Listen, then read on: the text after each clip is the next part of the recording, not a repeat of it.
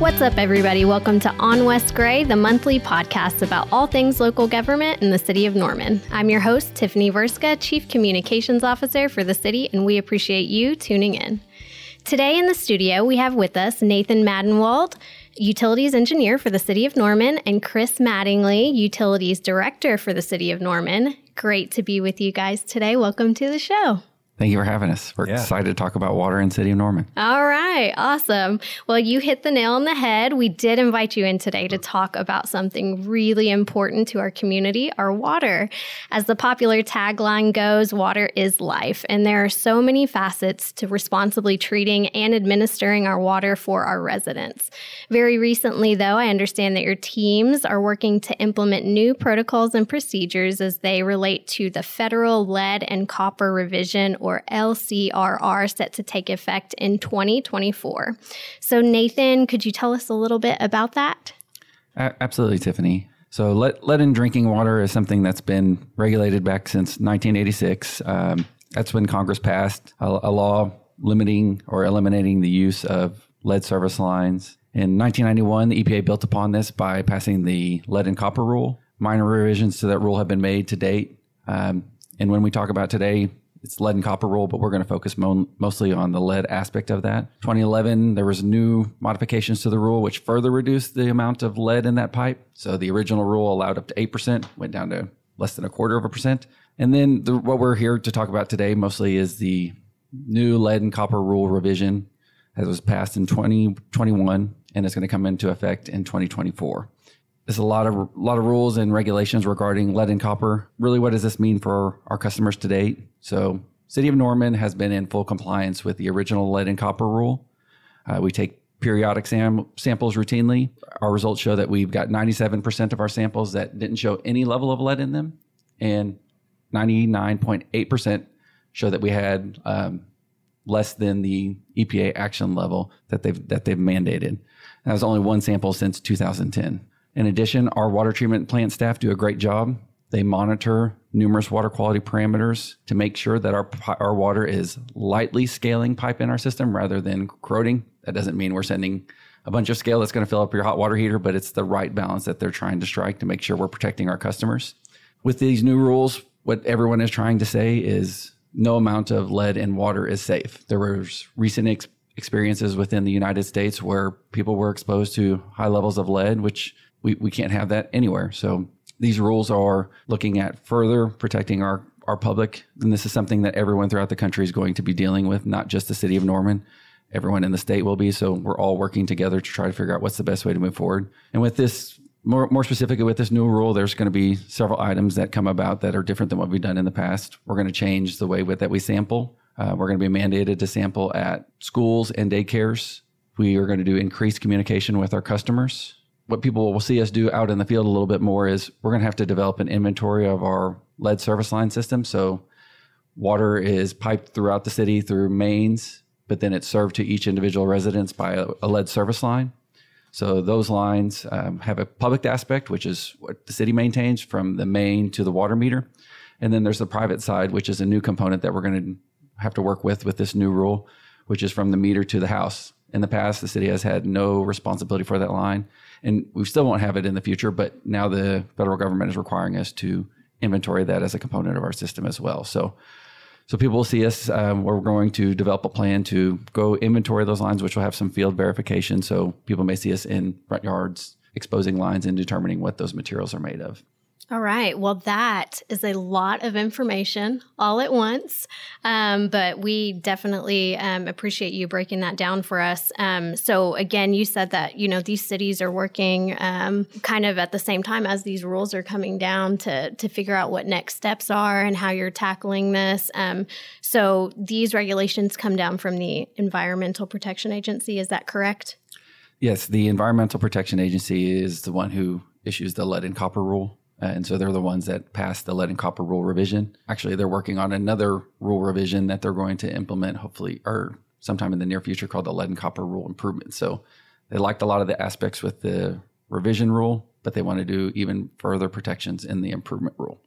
Got it. So this is a federal mandate that's coming down that we definitely need to work through and adhere to make sure that we're in line with all of the rules and regulations that are keeping our drinking water safe. So you talked about the inventory. You're developing an inventory, and I imagine with all of the miles of line in Norman, that's going to be quite the feat. So what does that look like? I mean, what do you have a loose timeline on when people might be able to expect that inventory kicking off, and maybe different elements that go along with that as far as notification, the increased communication you mentioned with our customers?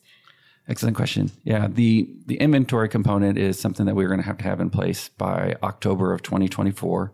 That will be a public-facing inventory, meaning once we start developing that and we're ready to issue that, the public will be able to see that. And that's a requirement. We're going to have to submit that inventory to the the Department of Environmental Quality.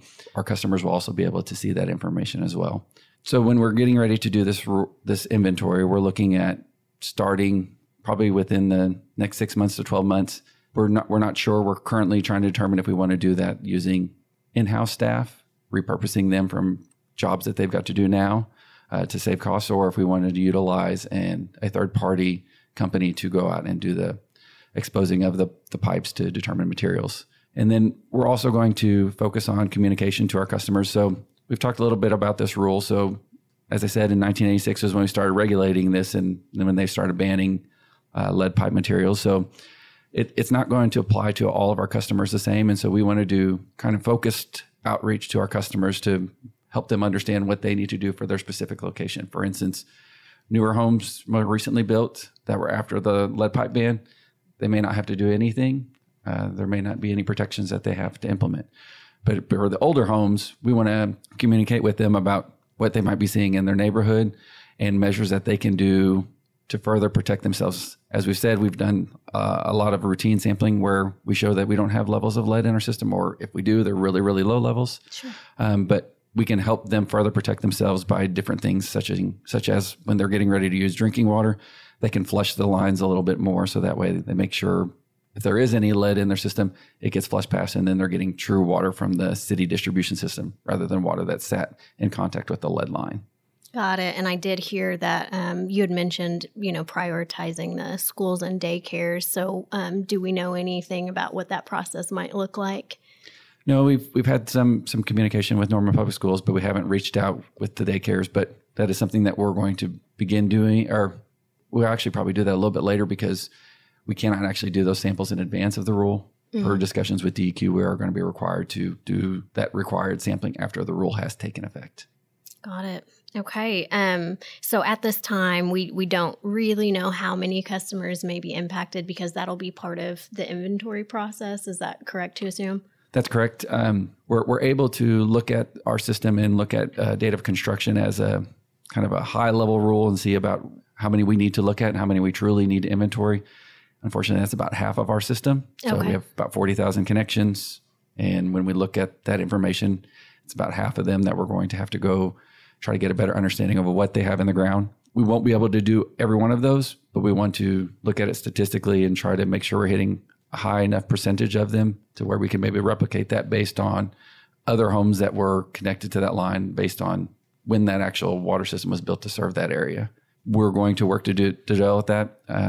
We will still have some what we would consider unknowns, but it'll be a work in progress and we'll work to improve it as we go along. Right. And it sounds like you all are being very proactive in trying to work out the logistics of what this plan looks like. And I'll also give a shout out to your staff at the water treatment plant because I know that they always help any customers that may have any sort of concerns about their water at any time as far as testing goes or sending out staff to tend to concerns. And so we know how hard you guys work and we appreciate you catching up on the latest with public utilities. So thank you for the rundown, Nathan. Is there anything else that you would like to say about this initiative and all of the work in front of you involving the lead and copper? No, I think we've covered pretty well. Thank you so much, Tiffany. Okay, and we also have Chris in here with us, and we do keep water on the forefront as we are the only city, I think, in Oklahoma that has to have voter approval to increase utility rates, and so that's a very big deal for us, very important to keep the city running as it should, and so this is just the latest challenge in making sure that we have quality and safe water here in Norman, and Chris, could you speak to other measures that we hope to continue providing as far as maintaining high quality water and service in your department? I know that we are prepping for another election pretty soon. Yes, we are. As you know, the last election, we covered 3 topics. We were trying to pass that rate to get disinfection, AMI, and then just repair more pipelines that are bursting across our town. And AMI, remind folks that maybe don't know. Advanced metering infrastructure. That's like an automated meter reading system. And so on the disinfection, since we were unable to pass that vote, that left us with, we are still out of compliance in that category with DEQ's rules. We are trying to do some kind of makeshift chlorination in a few of the wells in a good effort, a good faith effort. But as we, realize we really need a disinfection plant to really do it correctly. AMI, we were able to get a grant for $2 million. And so we weren't planning on doing the AMI project, but with the government offering $2 million for that project, we had to seize that. So we took a loan for $15 million, and we will be able to get that $2 million grant and use that to automate our meter reading capabilities. And just real quick, I mean, some of the benefits of AMI, right? Increased accuracy and efficiency. You don't have, personnel going out to read every single meter. Exactly. It automates that. Could you talk a little bit to? Yes, it'll eliminate our estimating, and then the good thing too is it'll help us track some of our lost water. We're currently making 5 billion gallons of water per year, and we only can account for 4 billion. So a lot of our old meters were past their life expectancy. They're supposed to be replaced like every 20 years. Mm-hmm. And a lot of them are way past their lifespan. So we don't know where a lot of our water is going. So these new meters and the new capability will really help us identify where some of our lost water is. Right. And I love the idea of, if you have maybe a leak at your house and you don't know where this wasted water is going, it can kind of pinpoint for you with this new technology. It's happening from 2 to 4 p.m. every day. Well, what are you doing different during that time, right? So it assists the customer greatly in trying to solve some of those problems. That's right. Our customer service team will be able to look more detailed into your water usage versus before we would just have a person come by every 30 days, sometimes every 60 days, and read the meter. So we really didn't know what happened in that last 30 or 60 days. But these meters will be able to give us real time, within hour accuracy of a past hour. So if you call and had a unusual bill or usage pattern, you could call and talk to one of our customer representatives, and they'll talk you through your bill, and they could actually look to see maybe you left a hose on at midnight or 1 o'clock in the morning, or we could see maybe you filled a pool a couple of weeks ago, and help them identify where that water possibly went. I love that. Sorry, I had to just interrupt you there. We like that. And then, so as far as our new rate increase, some people were saying, what's changed? It seems like, I think our finance director used the word dire, and it continues to get a little more dire. Sure. Because our revenues are staying flat. As long as we don't increase rates, we have flat revenues.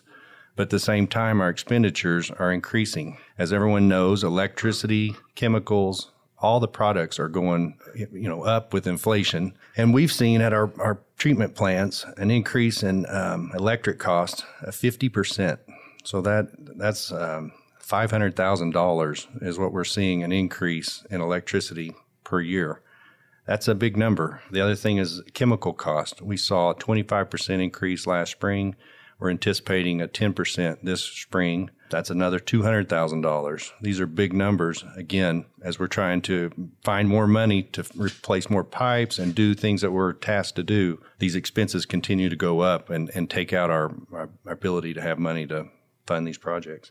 I think it's worth noting we've programmed with this lead and copper rule over $3 million to do projects in an effort to meet these new guidelines. Some of that money coming through the state revolving fund, we would be able, if we could get another loan, we would have the ability to get a 30% off of the principal through additional loans. But our debt coverage right now is so tight because we don't have enough money coming in the fund. We're unable to really take any additional loans from the state revolving fund at this time. So now that's what our finance director was talking about recently with council. Is that correct? Yes. Okay. And so with that, not having that ability to go take a loan, we're not going to be able to get some of that 30% grant funding that's coming in through the federal government. We're going to miss those opportunities. And then I must add, there's another rule coming from EPA, and it's in its final stages for chromium-6. And that's another thing that's happened since our last rate election. We were planning that $17 million disinfection plant, and we sized it so it will have the future of treatment capacity. But now that chromium-6 rule is coming quicker than we realized. And some of the information we're receiving shows that those limits could take it from, currently we're at a 100 parts per billion, and it's looking like the new limits might get as low as 1 part per billion or less. We still have to wait for the final paperwork from EPA of what those rules are going to exactly look like, and they'll probably give us 5 years to implement that. But we're programming in our capital projects budget another $130 million. And what that would do is that'll just allow us to keep our well field, which is currently about 30% of our water supply. Mm-hmm. And so very important issues. And again, we're going to need funding to address these issues. And that's the reason we're really going to come after, another rate increase and try to do a better job of explaining to our customers of the need and why we need to do this to protect a good water system and keep it a good, viable thing for our city. Sure. And, speaking of the education and outreach, I know that with the contractor you guys work with and all of the presentations you've given, I think it's really helpful to compare to sister and peer cities as far as rates. And we're still very competitive as far as, the cost of living and our utility rates, even if we were to have an increase. And so as a person that also lives in Norman, in addition to working for the city, I think that that's really helpful to illustrate that for people. So I've always really appreciated that. So on top of making sure that you have funding to buy the chemicals at the water treatment plant and fix the broken water lines, you have these other mandates that are coming down, these federal mandates. So you do have a lot that you are going to be needing to pay for in your department, Chris. Exactly. And so we will be on the lookout then for more public information as it relates to an upcoming election. And do we have a time frame for that yet? We're kind of looking for June of this year. So if we can get everything ready, hopefully we'll bring a ballot in June for the customers. Right. And I know that there's other deadlines with the elections that you have to meet to make sure that you give the election board notice and that sort of thing. And so folks might even hear initial chatter about that, I think, in the spring. So, okay. Well, is there anything else, Chris or Nathan, that you would like to share about utilities business at this time? Yeah, I would like to add one more is the some of the pipes. The pipe repairs that are needed across town. Yes. It was just, I think 2 Fridays ago. I think we're going to see continued frequency of this happening.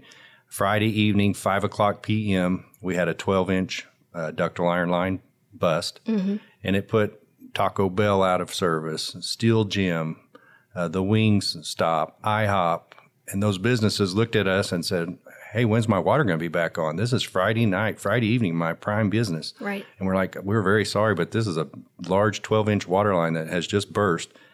Our crews have to get an Okie spot. We have to show up and try to repair this, and we'll do it as fast as we can. And they were able to repair that one in about a 3 to 4 hour time frame, which wasn't terrible. Mm-hmm. But it's disruptive to the businesses. It wasn't a planned shutdown, so no one was prepared for that. And then the other thing on top of that is all we did is we went in and put in a repair clamp. So we didn't replace the line or make it better. All we did is we stopped it from leaking at this time, and we put it on our capital projects inventory that's a line we need to address very soon.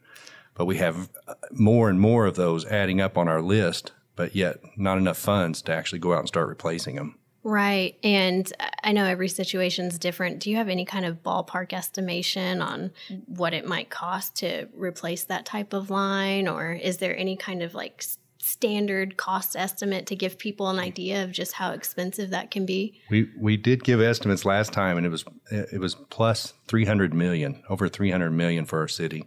And I'm afraid, Nathan, you might chime in, but the costs have gone up since that estimate. And what are you thinking now? Probably. No, I think that's pretty close. I mean, we have about 600 miles of water line in our distribution system, and about half of that is ductile iron line or old line that we'll need to replace. And the cost for that is over $1 million a mile now. Over $1 million a mile. Yes. Oh, my. Okay. Yeah. And you kind of sometimes it's so easy to take, you turn on your faucet, you have water coming out, you're able to flush the toilet, you're able to do these things, and you don't see these pipes that are underground. It's excellence unseen, if you will, so it's easy to take it for granted, but it's so important that we maintain and take care of that infrastructure. Well, thank you for sharing that with us, guys. Is there anything else that we needed to make sure our listeners are aware of right now? No, thank you for having us. Okay. Well, thanks for joining us. Folks that have further questions or concerns related to water quality or the LCRR that we talked about today can reach out to staff at the Vernon Campbell Water Treatment Plant at 405-321-2182. We'll also have some more public information regarding these concerns and matters as we move forward in the process and in all of the inventory at normanok.gov. So again, Nathan, Chris, we appreciate your time on the show. Listeners can sign up for e-notifications, traffic advisories, and press releases from the City of Norman at normanok.gov/Norman-news. Questions or commentary about On West Gray can be sent into public affairs at normanok.gov. Shouts to our producer and editor, Mr. Bryce Holland of the City of Norman Communications Office. I'm Tiffany Verska. Thank you for tuning in to On West Gray.